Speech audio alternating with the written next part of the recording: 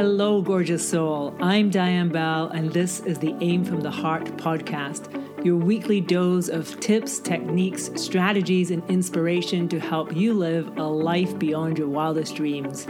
If you're ready to use the art of intentional manifestation to create more freedom, more joy, more abundance, and more bliss in your life, you are in the right place. Grab a cup of tea, pull up a chair, and let's have some fun. I am so glad you're here today. Let's do this. Hello, gorgeous soul, and welcome to episode 8 of the Aim from the Heart podcast. Today, I have a really special interview for you. This is a conversation that I had with Joanna Hunter. Joanna is a Scottish medium and spiritual business coach, and she is just an incredible woman and an incredible friend to me. She was actually my personal one-to-one coach for quite a long time, and I would definitely credit her with helping me create my dream result of moving to Spain. When I first started working with Joanna, I was just dreaming of making this move, and it seemed so far out of reach, and we worked together really closely. And she is a magical woman, as you're about to hear. I know you're going to get so much out of this. It is a longer episode, but honestly, once you get into it, I think you'll realize why. And I thought about cutting it down, but I was like, actually, there's just so much gold here. There's so much gold. Joanna really is speaking from source and really shares some incredible truths and some incredible wisdom and some incredible inspiration for you in this episode. Now, I have some also very exciting news about this, because in it you're going to hear us talking about something called the $1 Million Experiment, which is something she ran a couple years ago that I just thought was the coolest thing. And I didn't actually get to do it because I heard about it after it already started. And you're going to hear about it and what it is. But I have just heard that Joanna is starting a new $1 Million Experiment. So listen to this episode and then sign up. Check out the show notes and get in, because it is happening again. I am so excited. So please enjoy this episode. Get yourself a cup of tea or pop in your earbuds. Honestly, you're going to love this as you hear about the story of Joanna, this incredible woman who has gone from being on welfare in Scotland to creating the life of her dreams. Enjoy. I am so excited today to welcome to our podcast, Aim from the Heart, Joanna Hunter. And I'm just so thrilled that she's one of the very first guests here, because it feels so right and so perfect for me to have her here. If you don't know Joanna, she is a Scottish medium and spiritual guide. And she is also the author of 2 incredible books, The $1 Million Experiment, which I have here, and Get Selfish, which I did have, but which I gave away. And by the way, every single time that I give away a book, it's a sign that it's a fantastic book. It means there was something that I felt really called to pass on, and Get Selfish is just spectacular. She also has written 3 gratitude journals. I believe 3. Is that correct? There is 3 altogether, but one's out of print at the moment. Okay, so there's 2 gratitude journals and also an oracle deck, which I'm very interested in as well. And besides from that, she also has a whole number of courses and programs to help people live incredible lives. I am so excited to talk to you, Joanna. And just as a heads up, just as a full disclosure, Joanna was actually my coach for quite a while. And that's why I'm particularly excited to have her here today, because I'm sitting here right now recording this in my home in Spain. But when I hired Joanna as my coach, I was in Denver, Colorado, and I was in my basement, and I was speaking to her and saying, I have this dream and I don't know how to make it happen. and literally within a year, I suppose it was just over a year later, I made this move. And I can't even begin to say how grateful I am to you, Joanna, for helping me manifest this. I know, I'm so chuffed right now, because, this ices the cake. Seeing you sat there with your beautiful chocolate sun, and we've had a little look outside your window, and oh my God, it's living inside our dreams. That is what it's all about in life. And the fact that we can manifest these things and create these things using consciousness, that's what gets me so excited. And, this is where you're sitting right now. It's a testament to the shift in your consciousness and the shift in what you are allowed in. Because I think a lot of people think, I'm going to get that move. I'm going to get that, for maybe your audience, I'm going to get that role, or I'm going to get that script sold. We don't get anything, really. It's an illusion that we're getting something. The truth is we're allowing it. We're allowing it in. And you've allowed like so much goodness in. And just hearing you and how happy you are in Spain and the life that you're creating there. Oh my God, it just like emotional. Oh, I'm so grateful because I just remember literally, I think in our first call, you were like, what is it that you want? What are you going after? And I said, I have this dream and I don't know how to make it happen. It seems so far-fetched and so impossible at that time. Yeah. And thing that I would just like to say, and we're going to dive into obviously your story in just a moment, but something I remember really that landed was in that very first call. And what I love about you was, yes, there's this whole like manifestation magic side, but you were also like, okay, it's time to get real about this. I don't know if you remember this, but you said like, I want you to figure out actually exactly how much it's going to cost you to make this move. Like how much do you actually really need? Do you remember saying this? Absolutely. That is how you anchor something that is in the unseen realm into the seen realm, right? Because if we can price it, we now have something that is tangible to us in the seen realm. When we've got these big, big dreams and they're floating about in the ether, untethered, what you do is by pricing it, you place a tether that is anchored into the seen world. And that's how we like, have you ever seen that Bruce Almighty where he's pulling on the moon? Oh, yeah. Or it's closer. That's literally what we did. Yeah. I love it. So thank you so much because I wouldn't be here without you where I'm sitting today. I'm so grateful. Oh, I'm so excited. Yeah. So please, let's begin by I want to hear about you and how you came to be here. Because I know that Joanna Hunter has not always been the incredible, powerful leader of light that we see you as today. So can you tell me a little bit about your story, how you came to be like having this business, writing these books, helping people in the way that you do? So I moved to the UK, or I moved to Scotland. My dad's Scottish, my mum's Swedish. So I moved from Stockholm when I was about 10 years of age to Scotland. I moved from a large capital city, Stockholm, that's very vibrant, very multicultural, to Little Inverness. I think the population was about 35,000 people at that point. My mum likened it to moving from 1984, which was the year that we moved, to moving from 1984 to 1954. And so it was a bit of a culture shock. And obviously people in Scotland, back at that day, not to slag off Scotland too much, because she is wonderful, but they had not really heard of like any kind of gourmet food or anything like that. So it was all like kind of chip shop. I think my mom was going to crack up because she was used to having literally the world on her doorstep in Stockholm in 1984. And when they moved into like, it was like a couple of greasy spoons and a couple of chip shops. So it was crazy. So we moved here, and then I went, grew up, went to school, all the things. I started my first ever job was really with McDonald's, like hamburgers.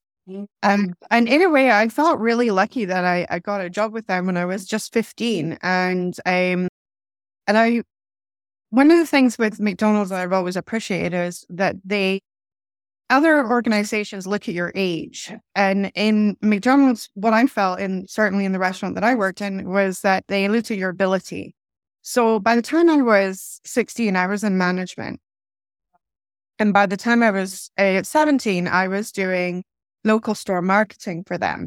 So that's where I cut my teeth on marketing, was at the helm of McDonald's. And then at 19, I walked straight into a management position in a big department store. And that's where my story sort of changes, because I then had my first baby at 20. So it was like really, really young. And then I had such an issue of getting employed again.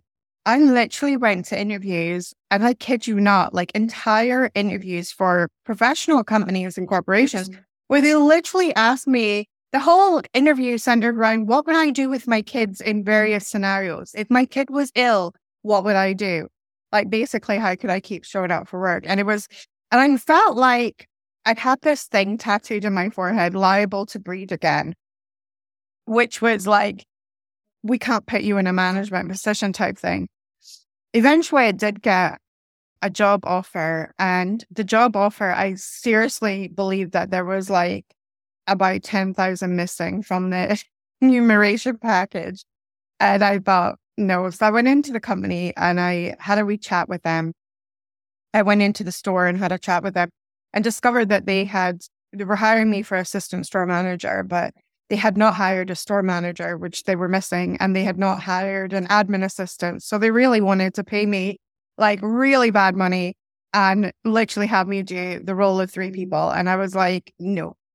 And then I got like really, really mad. And when I get mad, I've always had the ability to channel anger. I think anger is a very underrated and powerful human emotion. And so I got pissed, and I was like, and when I get pissed, my feathers fluff up, and I'm like, I'm gonna sort this. And I had seen a shop in the February, and jokingly I said to my mum, that's such a cute shop, because it was like the traditional shop, 2 windows and the door in the middle, in our little town that we lived in at the time. And I thought, and I had seen that in the February. Well, in October of 1999, I opened my first business on a budget of £3,500. That bought me my stock, that paid for my rent, that paid for the paint, shop fittings, everything. Like, I literally stretched that budget to the max. I blagged as much free stuff as I could to basically begin my business. And then I within a year, I built my first 6-figure business, and I was 23 years old, and I built my first 6-figure business from scratch on an initial investment of £3,500. And between the ages of 23 and 26, I built 4 6-figure and multiple 6-figure businesses. So that initial shop, which was and the strangest thing is, I can't even believe it, because I had like $3,500, and I'm still trying to work out how I did it, because it was a designer clothing shop. So like that also bought my stuff. So you can imagine that we did discount designer wear, I saw Ralph Lauren, that kind of things and I had managed to find this really cool supplier that could do like discount versions of those things. Overstocks and things like that is what I bought in for my shop. And I just built it up. And then I added a shoe shop, and then I added a cafe, a licensed bistro and cafe. And then, because all of that was not challenging enough, I also added a spiritual events company on that as well. So, and then I worked in all of that for a decade. And I didn't work on my businesses. I worked in my businesses. So really putting the graft in, which I do not recommend. And I hit a huge burnout, massive burnout. And that was the beginning of my spiritual awakening. So speaking of spiritual awakenings, I just want to know, did you, as a child, because I know you are a medium, a gifted medium, was that something that you felt that you accessed as a child or growing up? Did you feel any calling to that? Or was it just not something you were aware of at all? No, super aware as a child. So as a child, I had a really challenging childhood because of it. Because when I was younger, I couldn't tell the living from the dead. So I would see these people that I then later began to call the wispy people. And the wispy people for me were people that were, they were semi-translucent. And so when I was younger, I thought they were just like ordinary folk. So, I would say to people, when I started speaking, I would say to people like, oh, your grandmother's so nice. They'd be like, my grandmother's dead. And I'm like, no, she's not. She's standing right here. And then I would relay messages and stuff. So by the time I was 6, I'd been chucked out of Sunday school for giving the message to the priest from his dead mother. And so, it was really challenging. And then by the time I was 9, I was really suppressing my spiritual gifts, really pushing them down. And all I really wanted was just to fit in at that point in time. And the only gift that I couldn't suppress was my spiritual sight. So I've always had the ability to see colors around people, to see energy flitting in and around the world. There's always lots of energy and colors moving around everything. And I've always had the ability to see that with the naked eye. So at 9, I managed to kind of shut down which, this is the sort of stuff that can have you locked up, the voices, because I would hear spirit and I would sense spirit, I would feel spirit, I would know things, I would have clear cognitive. So I would just simply know something. I remember when my mum started working my mum started working in this restaurant as an accountant, and there was this guy that worked there, and I just took one look at him and I said, "Promise me something, Mum." And she said, "What?" And I said, "You have to swear on my life." And she was like, and I said, "Swear you will never be alone with this man." And my mum said, "Why?" And I said, "I can't tell you why. I just know never ever be alone with him." And it turns out he was a waiter in the restaurant, and it turned out that he was actually a serial sex offender. And I made my mum promise, but I didn't know why. I just knew that if you were female, you were not to be alone with this man. And it was just a knowing. And there was no explanation. There was no he was uber pleasant to me, uber pleasant to my mum. He was not an unpleasant person. There was no rational explanation, but I knew. And it took 6 months before that came to light. So I'm curious about your mother, and like, does she have these gifts as well? How did she respond to you, like having them? Was she supportive and protective of that, or was that something that she felt, I don't know, threatened or concerned or worried about? No, I'm really, really lucky. So I'm really lucky in the fact that both my parents were very, very open-minded to things like ESP and stuff like that. And they were really open-minded about that. And my mum and dad had a really kind of like very eclectic friends group. So, they were friends with like the undersecretary of the UN, and they were friends with the busker down the street, because my dad was a musician and also an artist, but then they were also friends with like the royal physician in Stockholm for the royal family. And, so they had this really weird eclectic group. And part of that group was this group of university professors that basically studied ESP and, studied basically phenomenon and stuff. And I believe that apparently there is some footage of me literally when I'm very young giving messages to these people from the beyond.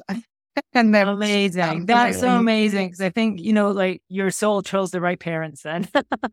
Yes, absolutely. I mean, I believe that my parents came in with I believe that we all choose the right parents to give us lessons, and that lessons aren't always pleasant for people, and I think like that. But on that part, I can definitely say that I was never belittled or poo-pooed. My mum would always say, "Oh, that's interesting."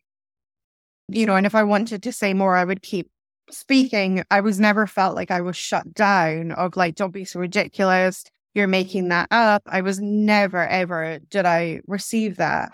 And for that, I'm internally grateful, because I received a lot of that from the outer world. Yes. And really young on, my love of science developed. And the reason my love of science developed was that I had a choice. I was either batshit crazy, right? And everything was literally all in my head, or I was, or there was a scientific explanation for what was happening to me, and that for me was, and I thought, you know what? I know I'm not crazy. I know that this is, I know this is real, and I know that there must be an explanation for this. And so for me, it was really, really like exploring that and beginning to explore that through a scientific lens and starting to see. And I found an explanation for literally everything. I mean, I remember the first time that I found the law of thermodynamics, for instance, of energy once created cannot be changed. It cannot be destroyed. It can only be changed, and it can only change form. And realizing, oh, that explains the wispy people. Yeah. Because they've literally just changed form, but the energy that body contained continues to live. And the law of thermodynamics literally supports this. And so I I remember just kind of really just hunting for explanations for everything. Realizing that the visible spectrum of light that human beings see, and realizing also as well how arrogant we are as humans because of our five senses, and realizing that our five senses tell a 1% story. So our five senses tell a 1% story. We hear less than 1% of the audible spectrum. That's why dogs can hear more than we do. They hear a larger percentage of the audible spectrum than a human being does. So we hear less than 1%. We see 1% of all visible light. So that means 99% we're not seeing. And so I used to love saying to people, when they said, oh, hey, I don't believe in all that. And I would be like, well, here's the thing. A dragon or a unicorn or even a mermaid could be standing right next to you right now. And if they are outside the audible spectrum, and if they're outside your visible spectrum, you would have no idea that they're literally standing right next to you right now. And so because your five senses are only processing 1%. So I started to realize that there is people, and then I got obsessed with history, and I started to realize that there's people like me throughout history. The oracles of Delphi are probably some of the most famous. Seers. Up here in Scotland, we have a very, very famous seer called the Bran Seer, who predicted roads over 400 years before the first actual roadways. He said his prediction was, he said that in the future, Scotland will have ribbons of black running all across her. And upon these ribbons, horseless carriages will ride at speeds that we can only imagine. Wow. That's cars on tarmac roads. Yeah. But explained in language where we don't even have the language for what that seer was seeing. And so I realized that this was, something that was there. And during the time that I was building my businesses, the spirit world was always my place of solace. Okay. So when things were going horribly, which often they did, because I had a lot of unhealed wounds and stuff from like this. So I took so much stuff personally, people employees messing you around, stuff like that. I took all of that to heart. I literally wore my heart on my sleeve. And then even people like customers and stuff, we had a lot of really amazing customers. But then there were some people that thought in the clothing shop, thought that they could wear the clothes and then try and return the clothes. And I would take all of that stuff so personally, it was a personal attack on myself, So that made everything really, really very difficult. But the place I always returned to was meditation and spirit. And I think my bank manager back then would be horrified to know how many decisions I made with the tarot deck. So you reached this point and you said, and I think for some people, they might be interested when you said, I was working in the business, not on the business. Just explain what that difference is for people who might be listening. Absolutely. With that concept. So working on the business is where you're holding an overview over everything, and that you're holding the vision for the business, and you're maybe delegating things that need to be done. Now, when you are a person of one, there is a certain amount of needing to work in the business where you're actually at the rock face, so to speak, at the proverbial rock face, chipping away. But we can still work on the business and not in the business, even if we are a person of one. And the difference is how we are looking and treating the business. When we're in the business, it's you're not too busy. You're too busy to stop, right? So you're not using consciousness to make your decisions. You're firefighting. You're reactive. You're stuff's coming in and you're oh, I've got to do something about this. And so it's very intense when we're working in the business as opposed to on the business. When we're working on the business, we're taking time, we're thinking strategically, we're using reasoning, we're using higher consciousness, higher functions of our brain. But when we're doing it like working in, it's kind of very reactive state of being. And so you don't get time to, and you miss opportunities when you're working in the business. Yeah. I think this is such an important conversation because I feel like for so many soul-led entrepreneurs, we start out, we have some passion, we have something that we want to share, we set up some sort of business, whether it's a shop, whether it's an online business, whether it's whatever it is. And within a short amount of time, we find like we're just stuck doing the thing. Like we might be making money, but we're just now making money and we're not, and we're getting exhausted. And so you said yourself, you ended up having burnout. Huge burnout. I mean, I say now to people, hustle is for people who don't know how to flow. My first 4 businesses were all built from the energy of hustle. Because I was convinced that's how you get ahead in life. And I've never been shy of work. I've never been work shy. So I was like, you need to work hard for money. Okay, I got this. I'll roll up my sleeves. I'll do what it takes. So I worked in my businesses, not on my businesses. I didn't ever pull out and look at things and be more strategic. Instead, I was just firefighting all the time. And I was proud of my hustle. And I thought people that didn't hustle were a bit of a loser, and that was the thought process back then. Now I wholeheartedly stand by hustle is for people who don't know how to flow. And now so when I hit my burnout was massive. I'm literally lucky to be alive. So my burnout happened about 15 years ago now, coming up about 15 years. And I collapsed at home with multiple organ failure. Wow. And every soft tissue organ in my body began failing.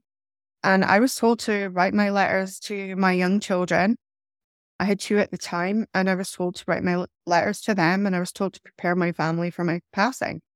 And I went down this really strange rabbit hole of starting to mentally prepare and thinking, oh, I wonder if my mum could take my shops over, because she was an accountant and she was doing our books and things. And I thought, well, I wonder if she could take our shops over and maybe pay my husband a wage so he can keep the family going.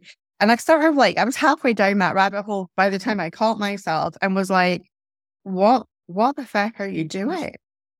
And I'm like, is this how you want your story to end? And I thought, no, this is not how my story ends. And the moment I said it, I was like, this is not how my story ends.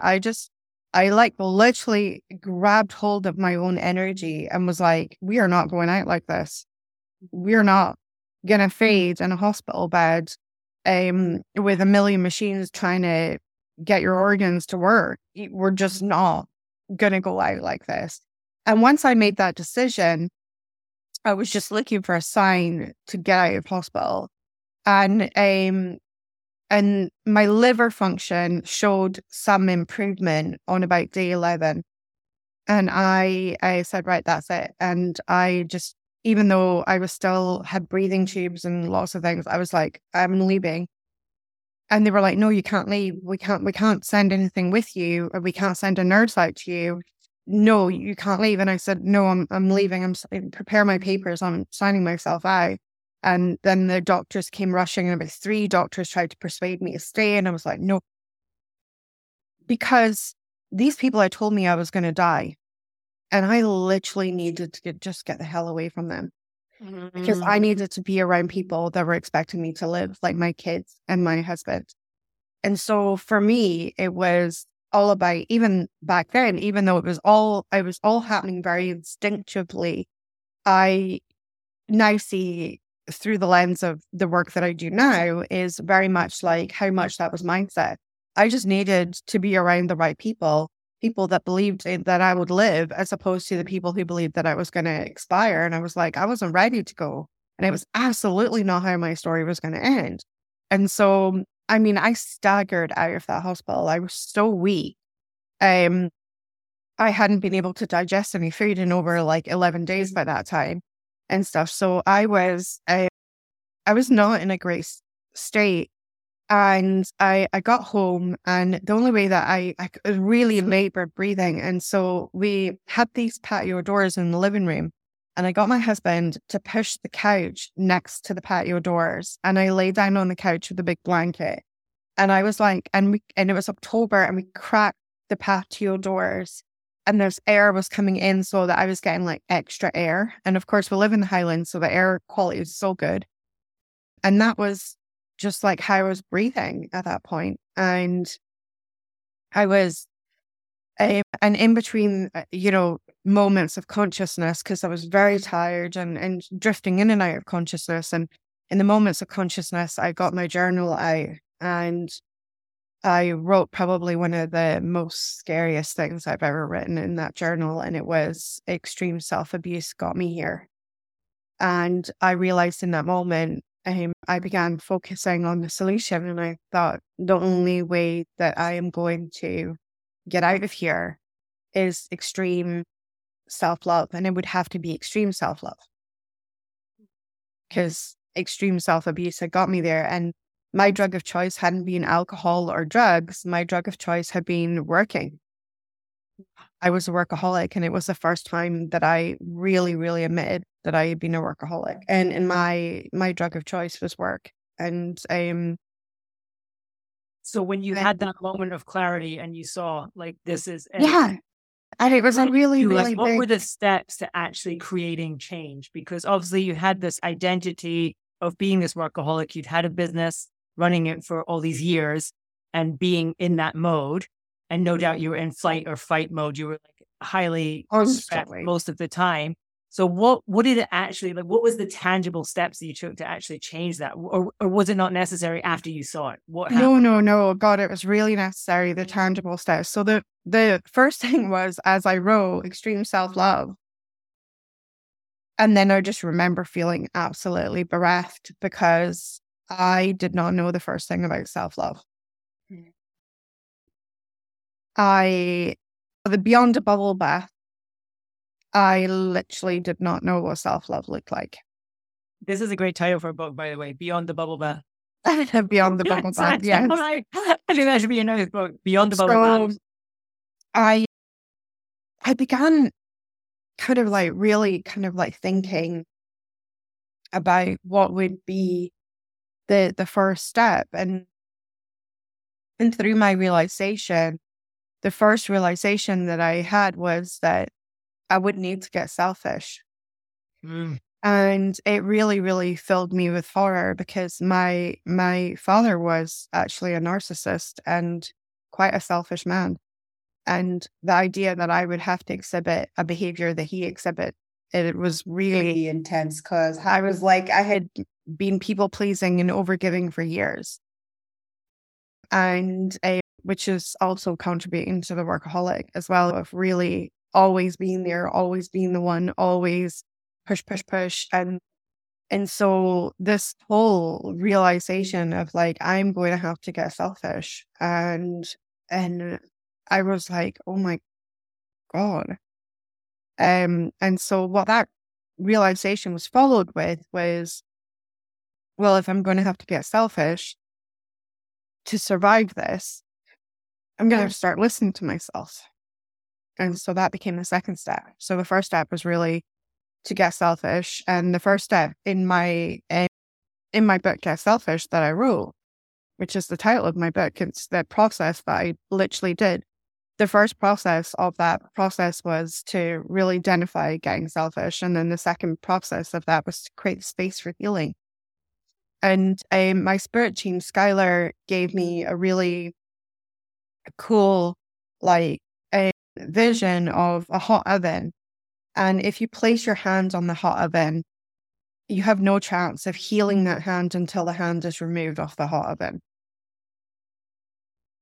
And what I realized was that I had a lot of hot ovens in my life. My relationship with my father was a source of massive stress and was extremely triggering for me. We couldn't stay in a room longer than half an hour without arguing over something, which was really, really stressful. And so that was one of what I call life's hot ovens. And I had other hot ovens as well, where it kept me in constant either emotional pain. And the thing is that, it's so logical. If you put your hand on an oven and it's hot and it starts burning and hurting you, you take your hand off immediately. You don't have to keep it there. Unfortunately, we don't treat emotional pain like that as human beings. So when we're in emotional pain, what we do is where like, we'll start negotiating with the pain, right? So a classic example for some people, not everybody, but it's like the mother-in-law, right? And they'll go, well, just stay for half an hour. But deep down in your soul, you know, this is going to be painful. This is going to be emotionally painful. This is going to hurt. But you were willing to negotiate with emotional pain. So part of getting selfish for me was becoming unwilling to negotiate with emotional pain. The pain means one thing and one thing only, this will hurt. And so either I'm making a choice for pain or I'm making a choice to not have pain. And therefore, I would have to pick the one that would basically be the choice for not for pain if I did not want to be in pain. And so that was the process. And then becoming self-aware and really aware of oneself and aware. And I realized one of the things that I realized was that as human beings, we are addicted to lying to ourselves. So just like we're willing to negotiate with our pain and lessen our pain or dismiss the fact that we might be in emotional pain or the situation may cause emotional pain. And we'll be like, oh yeah, but it's all right. We'll just stay half an hour and just one cup of tea and then we're going, and the negotiation of that. But what I realized is that we also lie to ourselves as well. So one of my biggest lies that I told was that I was self-employed, which was true. But the lie that I told was that I was living the dreams. I can create my own hours. I can work when I want. That was the lie that I was telling because I was literally the worst boss I'd ever had. I was relentless. I was not allowed to finish early. I was not allowed to start late in the morning. I was a relentless boss to myself. And so therefore that was one of the sort of lies. And I realized that as human beings, we often tell these lies and believing that they're truth and thinking, oh yes, I'm living the dream. But somewhere along the lines, that dream had turned into literally a living nightmare where I had a young family and I was working 72 hours a week, every week and took no holidays. Because the business always came first. Yeah. So what did you do on a practical level? Did you close those businesses? Did you sell those businesses? I sold my shops. We had already, at that point, we'd already closed the cafe and actually expanded the designer clothing shops into the space that the cafe had been in. The shoe shop, I had a 50% business partnership. So I sold that. And I had sold that earlier. And then I sold my shops. So I had 3 shops and I sold 2 of them and one of them was closed. And then the spiritual events company was the only one that I kept because the spiritual events company was like a pop-up events. And I still needed to earn some income. And I thought, even though I was very ill afterwards and I had a lot of chronic illness after that, I was like, if we do a mediumship event, for instance, we'd open the doors at 7 and we would finish that event around about sort of 9:30. And I was like, sure, I can fake it for 2.5 hours that I'm feeling okay. And so that's what I did. But it meant that we would create one event. And because it was just at the beginning of sort of like the era of Facebook and stuff like that. So I could market my event on Facebook and places like that. And I could market my event on social media. So in that way, it meant that I could lay in my PJs or lay in my couch. And if I wasn't feeling great, I could still kind of like keep a hand in and market my business. But I had really, really committed to this road of working in ease, joy, and flow. And of course, the first place that I went back for me was spirit. And I let spirit guide my journey and I really just surrendered to spirit of letting them guide the journey. And they guided me back to my health and they guided me back to my healing. And when I got to the end of that journey, I was doing readings for people. So I was doing like tarot. I was working as a professional medium alongside the spiritual events company. And so I was doing a few readings here and there, and they were like an hour at a time and things like that. So I felt really manageable with my energy at the time. And I had this policy that you could only have a reading with me 6 months apart, because otherwise I was just telling people the same thing again, And even if I didn't remember what I'd said to them the last time, if things hadn't shifted that much, it would be almost identical stuff that would come through the channel. So I was like, no, you have to have at least 6 months, or at the very least 4 months if you've had significant changes in your life. Then I would let them come about 2 months earlier. And I had clients, they would book on the dot 6 months, and they would want to come back and get a reading. But some of those clients had additional need. They would be, oh, can you not give me a reading again next week? I just feel so much better when I come here. And one of the clients that I had was a woman that was suicidal. And I really, really feared for her. She was in a really, really bad place. And it was the first thing that I saw in her energy. It was, and she had 2 young girls. And she asked me after the reading if she could come back next week. And I began to say no, because I had that policy in place. But I just watched her energy field begin to implode on itself. And I thought, God, I can't do this. So I said, here's the thing. I'll make a deal with you. Come back next week and I'm going to teach you this thing. I cannot give you another reading because it's just not ethical. But here's what I would do is I will teach you this thing that will help you. And we'll do the first session for free. And if you like it, you can come back and book further sessions. And so she was like, right, okay. And so she came back the next week and I taught her the law of attraction. I taught her how to use her thoughts to begin to change her life. And the next week after that, she came back again and she bounced through the door and she had started to really, really shift her life. After about 4 months of sessions, she was coming to see me weekly. And after about 4 months of sessions, she basically confessed to me that she was going to drive off the bridge that day.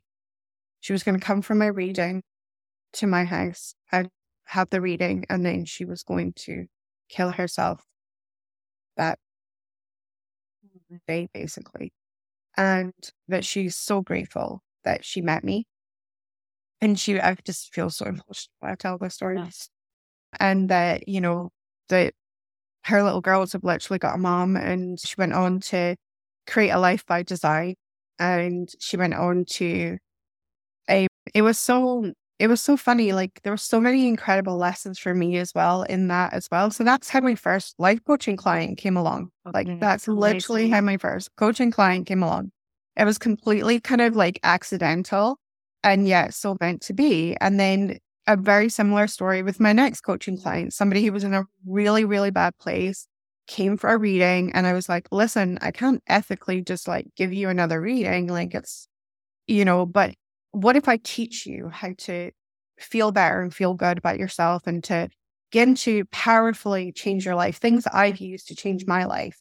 And I teach you it, and like, let's do a session for free. And then if you like it, you can keep coming back. And that's how my first kind of life coaching practice began. And from that, it was every single client, I learned something from that client in working with them. And I always worked with, the way that I always worked was what had worked for me in my process of Get Selfish. And the book, Get Selfish, actually got its name through that process of working with these clients, because every single client that I described the process to would gasp and be horrified. And they would say, but that's so selfish. And I'm like, lady, if I ever write a self-help book, it will be called Get Selfish, is what I would joke with them and say. And then years later, I did it and I wrote the book. And of course, I had only one name. It was Get Selfish, The Way Is Through, because that's what it was. But a lot of these women were so out of alignment with themselves, like I had been, people pleasing, overgiving, working from the energy of resentment, working from the energy of feeling hard done by or feeling like they got the short end of the stick, working from all of these like really, really funky energies, and then wondering why the universe kept showing up with these funky energies again. And so all I did really with these women was really working on reconnecting them back to source and letting them have a relationship. And sometimes I would have to kind of like sell angels to them. So I always used to sell angels to people who didn't believe in angels and didn't believe in stuff. And so what I would say is like, I've got this thing. I want you to try it, but it's going to sound weird, because they were like, maybe like not into the spiritual stuff at all. And I was like, I want you to ask your angels for help. But listen, before you go eye roll and go, oh, not me, not for me. I said, you're really worried about this situation. And they go, yeah. And I said, okay, so here's what I want you to do. I want you to go home. I want you to light a candle. I want you to take a couple of deep cleansing breaths. I want you to literally just say, guardian angel, I ask you to come and help me in this situation. And then describe the situation that you want them to help you with. Okay. And then you're just going to sit for just a little while and watch the candle and just chill and like this. And he says, and listen, even if you think it's weird, you can't lose. Because either you've just spent 10 minutes asking your angel, which meant 10 minutes that you weren't worrying about the problem and nothing happens, but you still got 10 minutes where you weren't worrying about the problem. Or your guardian angel fully pulls out of the bag, shows up and helps you, in which case, winner, winner, chicken dinner. So my clients would go off and then they would come back and they'd be like, the freakiest thing happened, or this happened. And, miracles began unfolding for them. Because when we do ask our guardian angels, they do show up. They have to be invited to the party. We've been given free will, and they will respect that free will until we stop and say, hey, I would really like your help here. And so a lot of them began. And one of the other things that was really incredible was so many of my clients ended up stepping into their spiritual gifts. They started opening up their intuition. They started living from an intuitive sense in life and began to be guided by that intuition and guided by that way of being and living. And it just moved them back in tune with who they are, because they just lived for years outside the truth of who they are, piling on more and more and more onto their plates until they were so overwhelmed that they didn't know really which way was up or which way was down. And I could totally empathize with that. I'd been there, worn the hat, got the t-shirt and the DVD, and it was. Yeah. Oh, I love that so much. I want to ask you just about money, because obviously your other book is The $1 Million Experiment. And with something that you say in this book, you said, I get really excited about the topic of money because I believe there is no greater tool to teach us so many things. And could you just illuminate a little bit about this? Because obviously so many people have this idea that money is not spiritual. Good people don't care about money. People who are motivated by creativity or by healing or by these things shouldn't be bothered about money because it's not a spiritual thing. It's not a good thing. So can you just talk a little bit about your journey with money and why you think it's such a great tool? Oh, it's amazing. Amazing. So I channel a collective consciousness called Skylar, who teach through me, and most of my teachings and really my books are kind of co-created with them. And Skylar calls money one of the greatest spiritual teachers on our planet at this time. And I fully agree with that statement. And I wouldn't have always agreed with that statement, but I do now fully agree with that statement. So, and my goodness, there is nothing like money to start the week from the shaft. It really is. First of all, money has a lot of traits that Source has. So Source's energy is always giving and always expanding. So money in itself tends to be what I call an expander energy. So if you're a good person, with the resource of money, you can be even better. You can do more. You can help more people. It will expand that trait inside of you. If you're literally a bit of an asshole, money will also expand that trait in you. So literally, it will expand the trait, right? That is you. At the end of the day, through all my research around money and all of my investigation of money, one of the things that I really come to know is that all money issues come down to one issue. It's a self-trust issue. If you fundamentally know that you are a good person, why would you fear having a lot of money? Why would you fear that money is evil or money is bad or money is terrible or money will corrupt you, right? If you totally believe in the essence and trust yourself wholly, completely, fully, why would money be such a freaking issue, right? It wouldn't. But the thing is, the reason we feel all squiffy and weird around money is that it highlights all the areas we don't trust ourselves. It highlights all the places. If you got a big pot of money handed to you, who are you going to be? And most people's internal, real, truthful answer to that would be, I don't really know. So then it'd be, well, can I be trusted with that?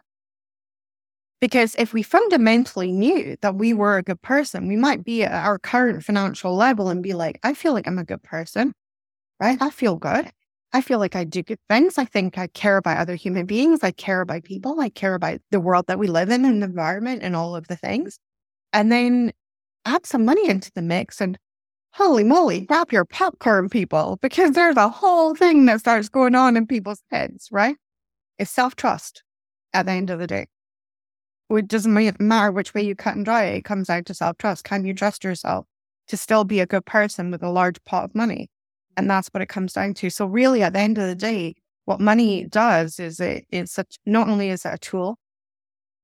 I remember the first time I heard this from a spiritual teacher called Wallace Wattles, who wrote a book 100 years ago now, actually, called The Science of Getting Rich. And he basically, in that book, it triggered me so hard when I first read that book. And why it triggered me was that he said that you literally can't reach, certain things in this life without money. And I remember feeling so triggered by that statement because at that point in time, I had zero money. So I was like very triggered by this. And I was like, and I hated the idea that some of the world would be closed to me because of my financial status. It rubbed me the wrong way and it triggered me a lot. But what I realized is through realizing that my triggers highlight the unloved parts of myself and my triggers are my teachers. And they are also one of the greatest spiritual teachers that we have access to on a daily and consistent basis. Whatever is creating strong reactions inside of you is a spiritual teacher for you if you're willing to learn and be the student. And I was willing to learn and I was willing to be the student. So I looked at the triggers that I had and I thought, why do I feel like this? And I realized that I had a fear that I may never be wealthy. And so I decided to work on addressing that fear of realizing. What I realize now is that money, for me, what money means is choice. With more money, you just simply have more choices. And you can choose what you truly want. Sometimes, and again, it comes back to this, we human beings lie to ourselves. How do you know? If you go to your wardrobe, for instance, this is a super simple exercise. You go to your wardrobe. Is your wardrobe filled with the clothes that you truly desire, or are they filled with the clothes that fit your current budget? Right? And you won't actually know the answer until the budget for your clothing is infinite of what you truly choose. Would it all be high-end designer brands, or are you okay with a t-shirt from Gap? Well, you might say, well, I'm really good with a t-shirt from Gap right now. But the thing is, do you really, really know that for sure until we're in the other end of the spectrum and we could have everything is actually an actual choice? At that point, we really get to know ourselves. So for me, money is a tool that helps us to really, truly know ourselves, to realize our dreams and our desires. It is a tool that we can use to help others with. It is a tool that can be liberated and liberate people. And yet, some people wield money like a weapon to hurt others, but that's what money highlighted for them. So you actually ran an experiment one year. This book, I guess, did the book come before the experiment or did it actually? I wrote the book for the experiment. So everybody who entered the experiment. So we went viral with this experiment. Yeah, tell me about the experiment because I love it. So it was in the end of 2029, I decided that I was ready for a 7-figure year. And I said to Spirit, I have this prayer that's part of the Native American prayer. And the Native American prayer is, make me your hollow bone, right?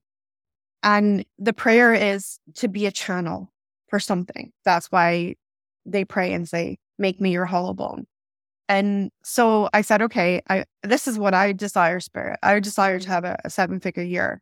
But I practice this other energy called the Great Exchange, which is that if you want something, you desire something from the universe, you can rock up to the universe and exchange an energy for that. So I said to the universe, hey, I would really like to do a 7-figure year. And I'm willing to ensure the great exchange. So make me your hollow bone, channel through me, whatever it is. So I was on a call with a client and she was just having a tough day, right? And we all have those. But she was like, I'm never going to make money. She was really, really like, we've all gone to the dark night of the money soul, right? And been there. So I said to her, she was an American client. So I said, go and get $1. I said, have you got $1? And she said, yes. I said, go get that $1 and I said, bring it back. So she runs off to her purse, gets the $1. So she's sitting on her Zoom call with this $1 in her hand. She's like, what now? And I said, if I told you to take that $1, buy something for $1 and then sell it for $2, and you kept doing that. So you buy something for $2 and then sell it for, how many times do you think you would need to do that before you reached $1 million? So she was really having a tough day. So she was like, I don't know, probably like 5,000, And I said, well, would it surprise you that the actual number is 20? You would only need to do it 20 times. And she was like, what? I said, do you understand that right now, while you think that you're a million miles away from any decent amount of money, that you're actually only 20 steps away from being a millionaire by holding that $1? So she was like, oh my God, this is crazy. And I was like, I know, right? So I said, I want you to pin that $1 somewhere. And I want you looking at it and knowing that you're only 20 steps away. You're only ever 20 steps away. The illusion that there is so much lack in this world is an illusion. We're told that $1 million is so far away, when the truth is only 20 steps from $1. Like, so chill, right? You got this. And not only that, you can actually have your intuition guide you on how you can make it happen, right? So like, you come with extras. All humans come with extras. It's like time we use them. So she left that call, as you can imagine, an absolute high. But it reminded me of a book that I began writing 8 years earlier and abandoned. So I went digging on my hard drive to see if I could find this book. And I found the book and I had written 22,000 words for this book already. So it's quite a sizable chunk already written. And I read the book and I read what I'd written already. And I was like, this is freaking good stuff. This is genius, because it had this 20-step plan and it was all about like how you can climb the mountain and that now you've got your list of base camps. So like turning each $1 is your base camps. But I might as well have given you like the base camps of Mount Everest, because you won't be ready to make the climb until you get your mindset like squared away, right? And and that's where the big training is. And you don't just rock up to Everest and go like, let's do it. It's months of training sometimes. Like we train our brain to be able to achieve such a feat, and even our physical body to achieve such a feat. So that was how the kind of book, what I had already in the book. And so that night I went to bed, and as I sat on my bed, I said, Spirit, show me what I'm meant to do with this, because I feel like there was no accident today that client jogged my memory of this book that I began writing.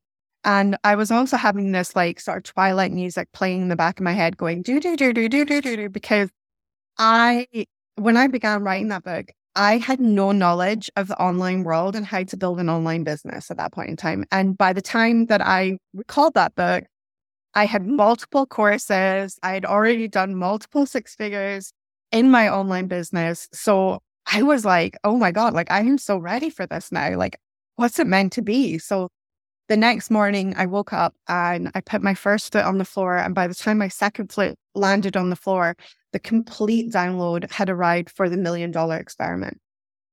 Mm-hmm. And the whole thing, like, I knew what the branding would look like. I knew what it was called. I knew that everybody would get this book. I knew that they would get 52 lab notes. So they would get a lab note for every week of the year. And the lab notes were like mindset experiments and things to prove that their mind literally creates their reality. And then I knew that I would do a podcast, and it was how my podcast was born. And I knew that I would do this podcast and that we would do a series on the podcast called the $1 Million Lab Series, where I would interview 52 millionaires and self-made millionaires and basically ask them how they did it. And I called that podcast the Millionaire Marinade, so that people could like marinate in the vibes of that.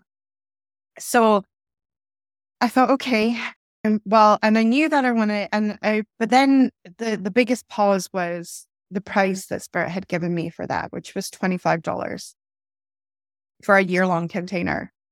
And I literally thought I was going to have like a kitten because I was already selling like courses at multiple thousands. So I was like, you want me to do what now? Like a year container? Like, are you hard?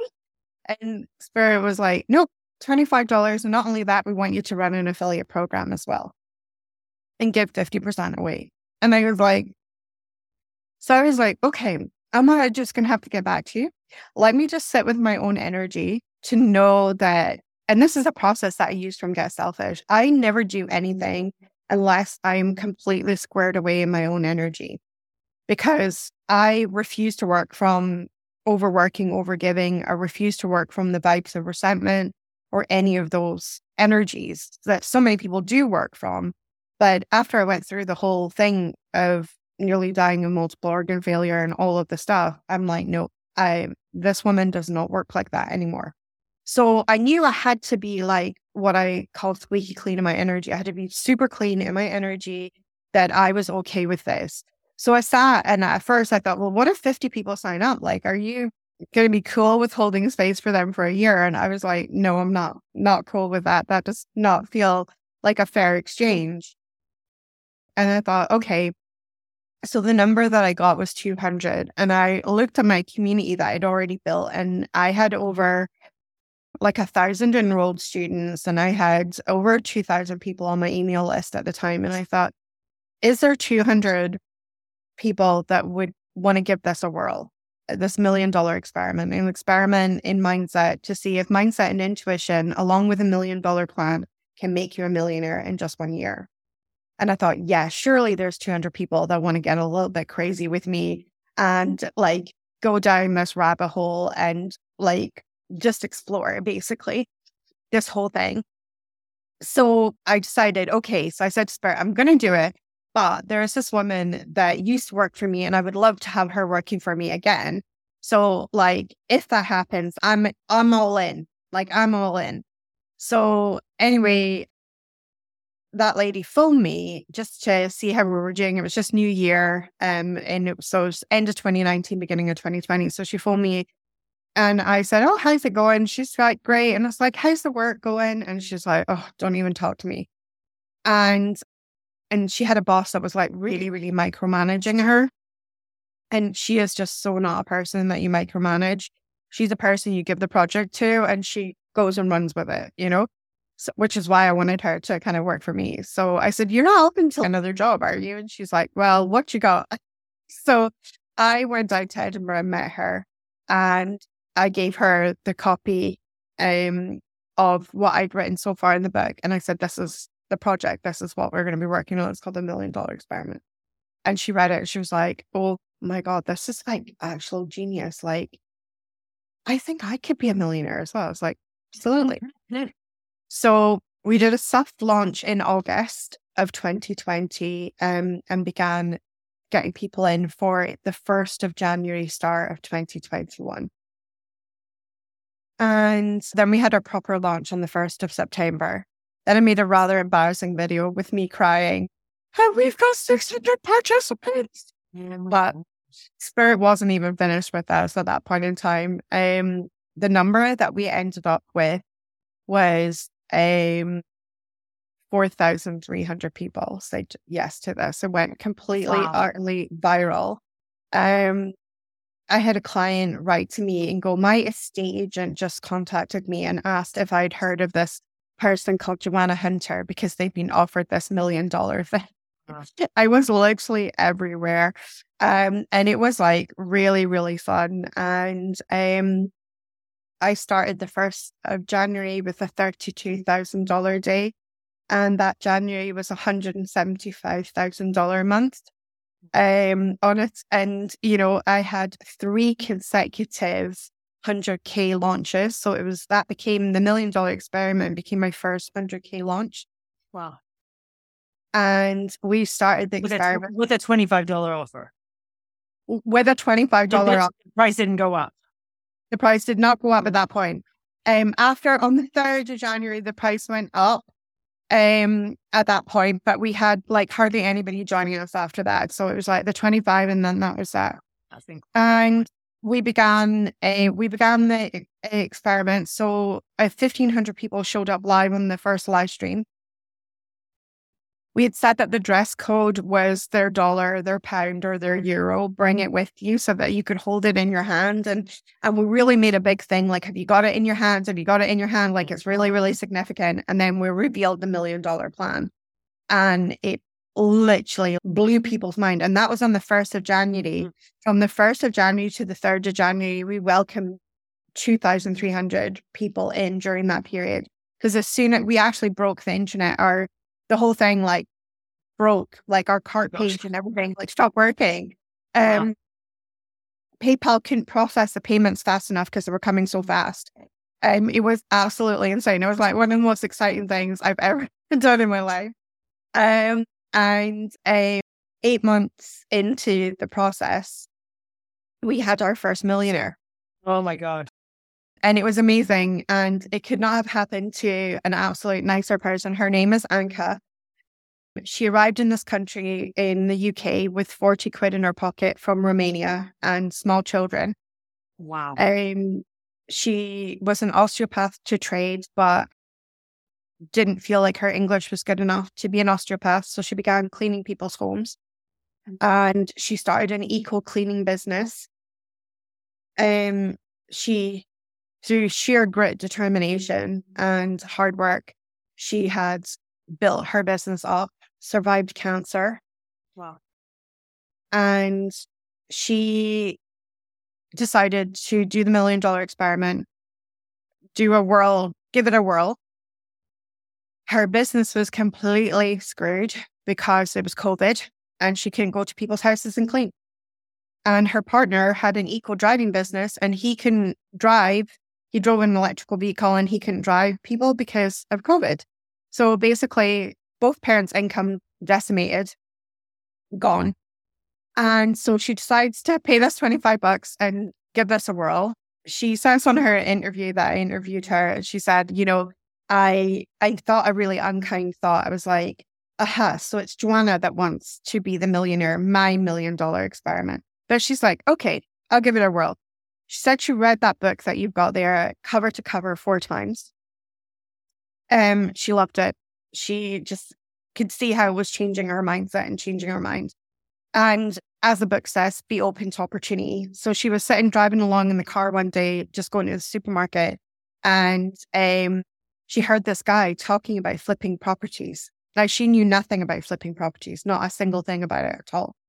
And so she heard, and then he said this one thing that like was the sign for her, was like, essentially what flipping properties is really giving them a really, really good clean. She was like, cleaning? I know that. Mm-hmm. So he bought properties at auctions, and he basically on this radio interview, he told people what to do. So she looked him up and she got some like more advice on his free stuff that he had. And she went to the bank and saw if the bank would like lend them money. So they secured a mortgage for pending a property. She went to an auction, found a property that she wanted to buy, set herself a budget, which is what this guy had said. So her budget was 60,000. She had 15,000, which was literally all their savings that they had. And remember, they've got no incomes coming in, right? So she took a huge risk and she managed to get this property for 41,000. And 6 weeks later, she sold it for 120. And in the period of 8 months, she flipped properties to the tune of $1 million. Oh, my and God. By the end of the year, she'd reached $1.4 million in property flips.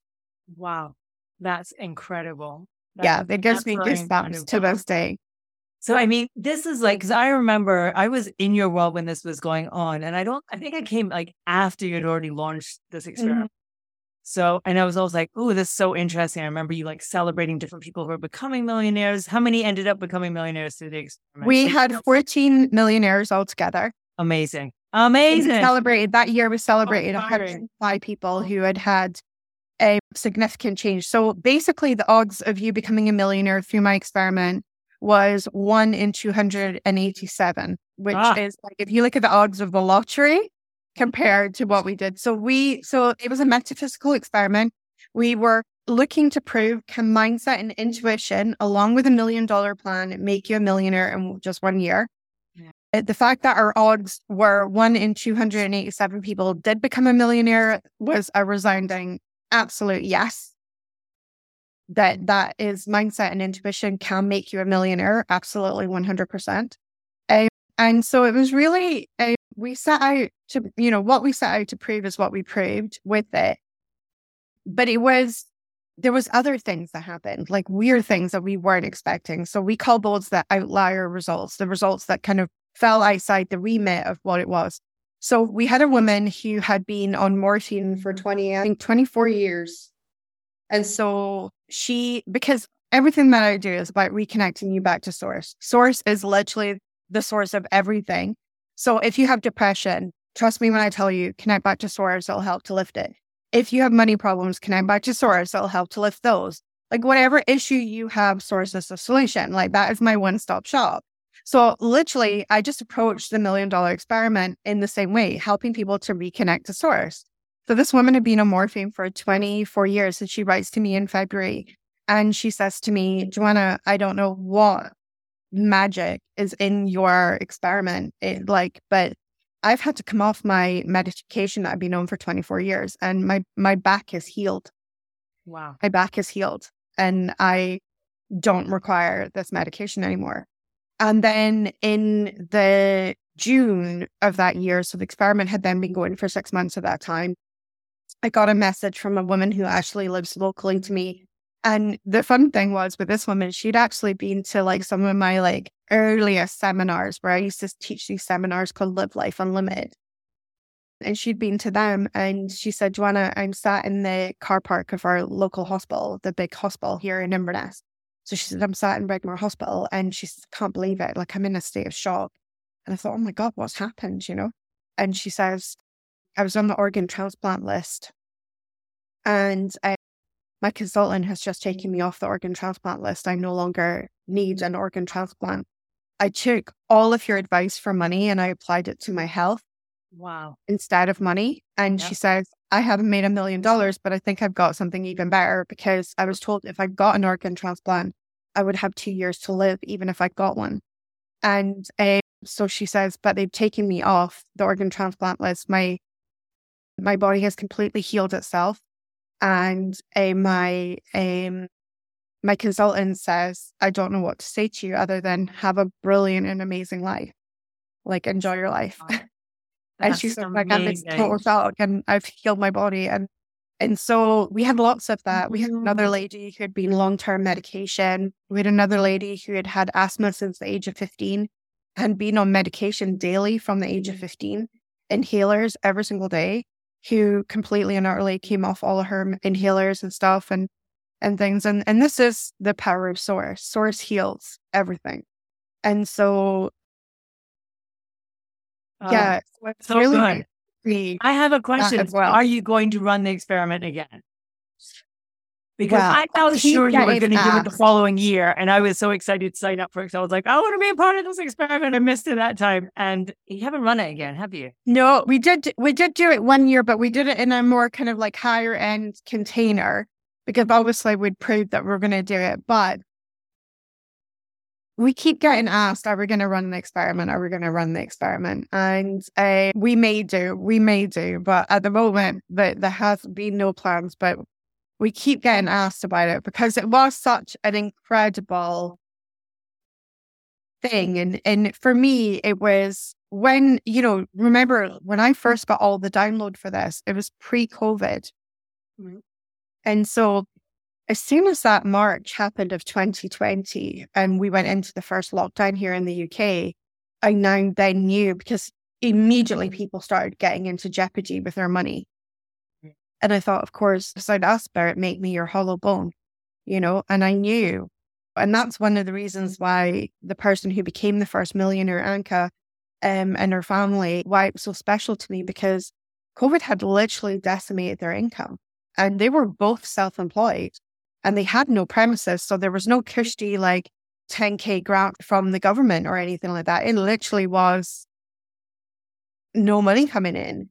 And I knew that that's what, it was about. That's why Spirit decided on the price, and that's why Spirit decided to do it as it was and things, because right now in the world, we're told it's an economic crisis, cost of living crisis, that's in the newspapers and everything like that. And I'm not making light of anyone who is affected by that, but I actually no longer believe or subscribe to things like that. Even though people are saying, well, this is my reality, this is actually happening. But so many people subscribe to it and it becomes their reality because we create our reality through our thoughts. And when I run mindset experiments like this, so I've done a few different experiments. I recently run an experiment, which I'll be running again in December, and it's called the HEAL experiment. So heal your abundance. So it was an experiment that we did. Can you heal your abundance in 4 weeks using consciousness? And we worked with over 400 people signed up for that one. And we did 4 weeks together, which were an extraordinary 4 weeks of really working on their money mindset. And each of the letters meant something. So like each, for instance, was honesty and hindsight. So we took them through the HEAL framework. So there was 4 weeks and each letter meant something. So the first letter that we took them through was honesty and hindsight, really getting honest with themselves and money and abundance and getting really honest. And then also as well, looking back in hindsight, because a lot of people slow their roll by looking back in hindsight and beating themselves up for poor choices that they've made. And that does you no favors, because that time, that energy is spent, is gone. And now you're spending your now moment energy beating yourself up on something that you perceived as a mistake, right? And it's literally the definition of a waste of energy. And so we take them through the framework to heal that and to heal themselves. And it's all about your self-relationship, really, at the end of the day. So, but there may be a $1 million experiment on the horizon. I understand. And it's something there's been a massive shift for me in the last year was just this message that I got, which is follow soul, like just follow soul, like just trust, like don't try to be smart, don't do things that don't feel aligned, don't try to repeat things because they were successful in the past and think they'll be a success now or do it for that reason, but literally just follow soul. And I think like obviously that's what you do and why you haven't so far repeated it. But maybe when I thought about doing the experiment again, after I ran it, sort of like the second year, we ran it at a higher price. And then I, thought about doing it again. I got that image from The Incredibles, the woman who's the designer with the glasses. Oh, yeah. And she goes, "Done with that, darling. We're not going that way." And I just got that, Spirit just sent me that image. And I thought, okay, that's done for now, but maybe there's something else. And then the next thing that I got the call to was the HEAL experiment, which was amazing. And again, we ran the 50% affiliate fee with that as well. So the cool thing with the affiliate fee that we do, and what I love, because so far I've blessed people to the tune of over $100,000 in my business through my affiliate programs, which I really, really love. So what I love is that if money is a barrier to coming into one of my programs like this, like the $1 Million Experiment or the HEAL program, is that you literally just need to find 2 friends that will say yes to it as well. And you sign up first, you get your affiliate link, you give that affiliate link to your friends, they sign up, and then you literally make your money back. I love that. I love that because it just stops it being a barrier. Like money doesn't have to be the issue here. And I love doing that. And some people have introduced way more than 2 people where we're actually literally paying them to be in the experiment. And that's so much fun. Because then they maybe create a group around it themselves and it's a group of friends doing it or a group of colleagues doing it or something like that. So I love being able to offer that because when I first started this money mindset journey myself, I was literally living on the good old British benefit system, welfare to our American friends, and things were tough and they were hard. And I think the worst thing that nobody tells you about living on welfare benefits is that the shame that you feel sometimes, or that you feel like not even quite shame, like maybe it's not maybe the right word, but like you kind of feel less than, not enough. And it really took me like into the depths of that. And I went from there to becoming a woman. So in 2021, I did $1 million in sales. In how much? $1 million in sales. We did Oh. $840,000 cash banked in 2021 and $1 million in sales.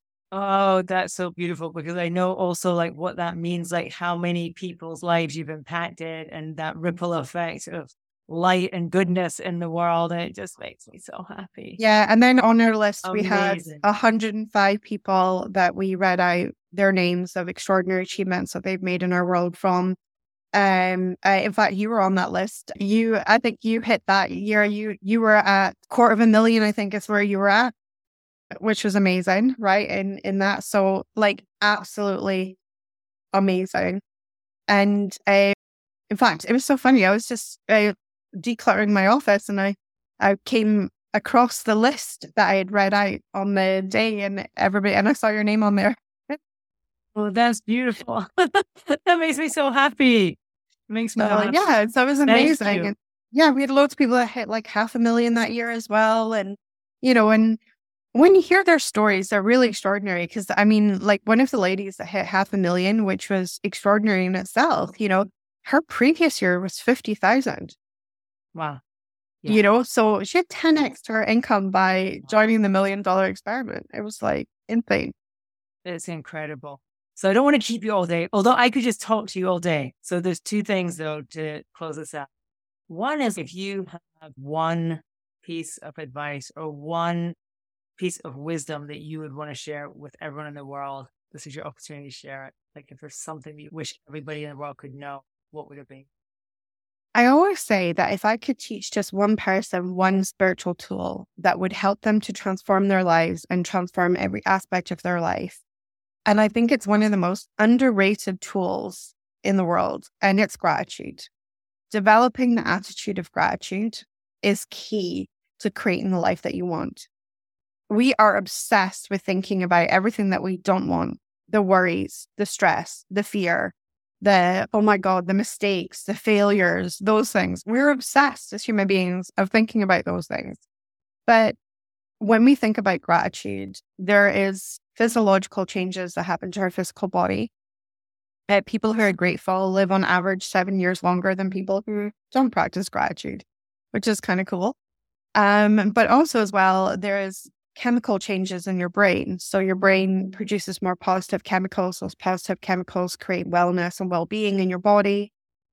But also as well, you begin to attract, through the law of attraction, more things to be grateful for. And so if that dream life is something that you think that you would be really grateful for, or having more money is something that you think you'd be grateful for, you can't go wrong practicing gratitude. It will, if the worst case scenario, will make you feel better about your day and your life. Best case scenario, it'll develop your dream life. So it's a win-win. And so that's my number one tip for everybody, is develop the attitude of gratitude. Love that. And that's no doubt why you have written these gratitude journals. Absolutely. Yeah. So we've got two journals. We've got the gratitude journal that also has affirmations in it. And then we have a second journal that's called the 111 Magic Journal. And it's actually for 111 things to do with your one and only life. So it's a bit like a bucket list of things that you always wanted to do. Yeah. And then what we do is you put in what you want to do. And then you put in like the date you did it, how you felt, how you'd rate it out of 5, and all the things. And then right at the very back of the book, there's the 111 things. And then there's a little bit of synopsis. So it's like, what is the one thing you'll never do again? Like you thought it was going to be great, but actually, let's not do that again. And what was the thing that you would do again in a heartbeat? And what was it one that made you laugh and giggle the most? And what was the one that, so it's really fun. So by the end of you're completing your 111 things, not only will you have developed a bigger sense of well-being, because I think, going through the Get Selfish process, I think for many people, the they don't really live their lives, right? They exist their lives. They don't live their lives. And I think doing things that your soul desires, doing things that your heart desires is so important for quality of life. And so the whole 111 magic list is about getting a little bit of 111 magic into your life and just doing things that light you up and just make you feel like, yeah, I'm really living, as opposed to just existing from day to day, you know? And so, and then of course, when you get through that and you're moving through all the things that you desire and do and stuff like that, of course, you've got this amazing tool that you can look back on with deep gratitude of all the crazy stuff that you got up to and all the things that you did. I recently, this year, I checked off a few things that were on my list. So I wanted to see the stones at Callanach, the standing stones at Callanach on the Isle of Harris and Lewis. So we went and did the Outer Hebrides and got on a boat, and oh my God, it was amazing. But it was just so magical. I brought my 111 magic journal with me, and it was so magical filling that in and saying, I done it. And it was great. I was with my hubby and we just had the best time ever and like that. And I know that I'll be able to look back on that book forevermore and relive that memory and fill my soul back up with all the light that I generated in that day, you know? Oh my gosh, I love that. I love that so much. And I totally agree. Amen. Do what your soul desires, follow your passions and your bliss, and let yourself have those moments and be aware of what it is that you desire. Like actually bring that into your awareness. You get to do all these magical things, and even the little ones, like just the little things that can feed your soul. It doesn't need to be this big trips or anything. Sometimes it's just like small things. No, it can be like a walk in a forest or walk on a beach or, you know, like in my local area, we have a lot of like magical stuff. I always wanted to see a place called the Clabba Cairns that is these 3 massive stone cairns that are surrounded by over 80 standing stones. And the site is over 4,300 years old, right? It's been on my doorstep for years. And it wasn't until my husband one day just randomly said, because I said, oh, I really want to go out. I really want to do something. And he's like, well, what do you want to do? And I was like, I don't really know, but I want to just feel like I want to do something today, you know? And so he said, well, why don't we just get in the car and go to Clabba? And I said, okay. And I couldn't believe I had taken years to get myself there and just do it. And when it was perfect, I'll bet you. And it was amazing. Like, this is the day that I meant to be here. Yeah, exactly. And it was just like, it was just such a beautiful, like, it was a beautiful autumn day and the leaves were crunchy underneath our feet and there's hardly anyone at the site. And it was just beautiful. And like, the site's completely free to go and visit. And we just had the loveliest time.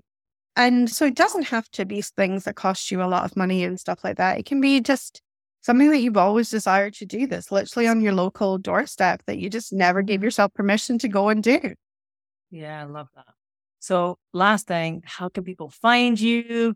Where's the best place for people to connect with you? All those things, because just by the way, just as an aside, follow Joanna on Facebook. And I hope she's going to mention her Facebook because you always post the most magical posts and the most magical things. And yeah, Facebook is definitely one of my favorite platforms to be on. So I'm super simple. So joannahunter.com is my website. And then Joanna Hunter, COM without the dot, is where you can find me on all social media platforms. So I made it super simple for everyone. So they can find me at Joanna Hunter, COM like com, on all platforms. TikTok, I do a lot of money stuff on TikTok. So you'll find me money stuff on TikTok.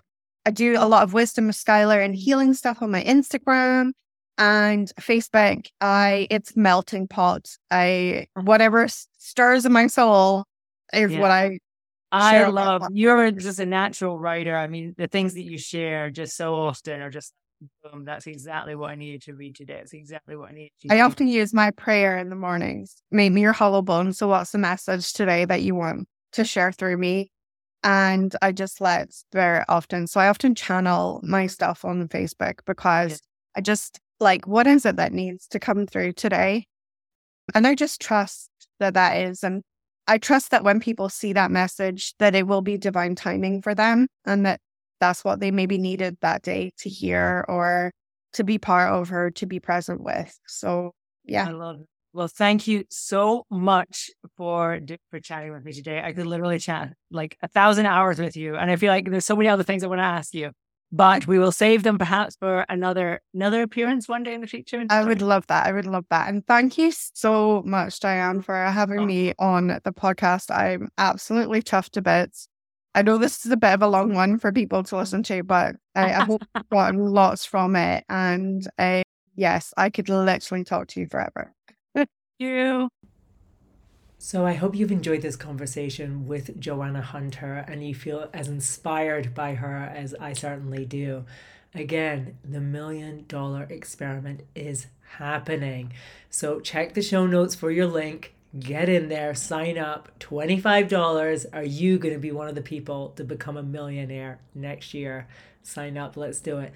And also check the show notes to find out all the other information about what Joanna's up to and how to get in touch with her. She's amazing. You will love having her in your life. Thanks so much for listening. I'll see you next week. Thank you so much for listening to this podcast today. If you enjoyed it, could you do me a favor? Please leave it a little review wherever you're listening to it, or screenshot it and share it on your social media and tag me so I can see it. I would be so appreciative. Thanks so much. I love you, and I'll see you soon.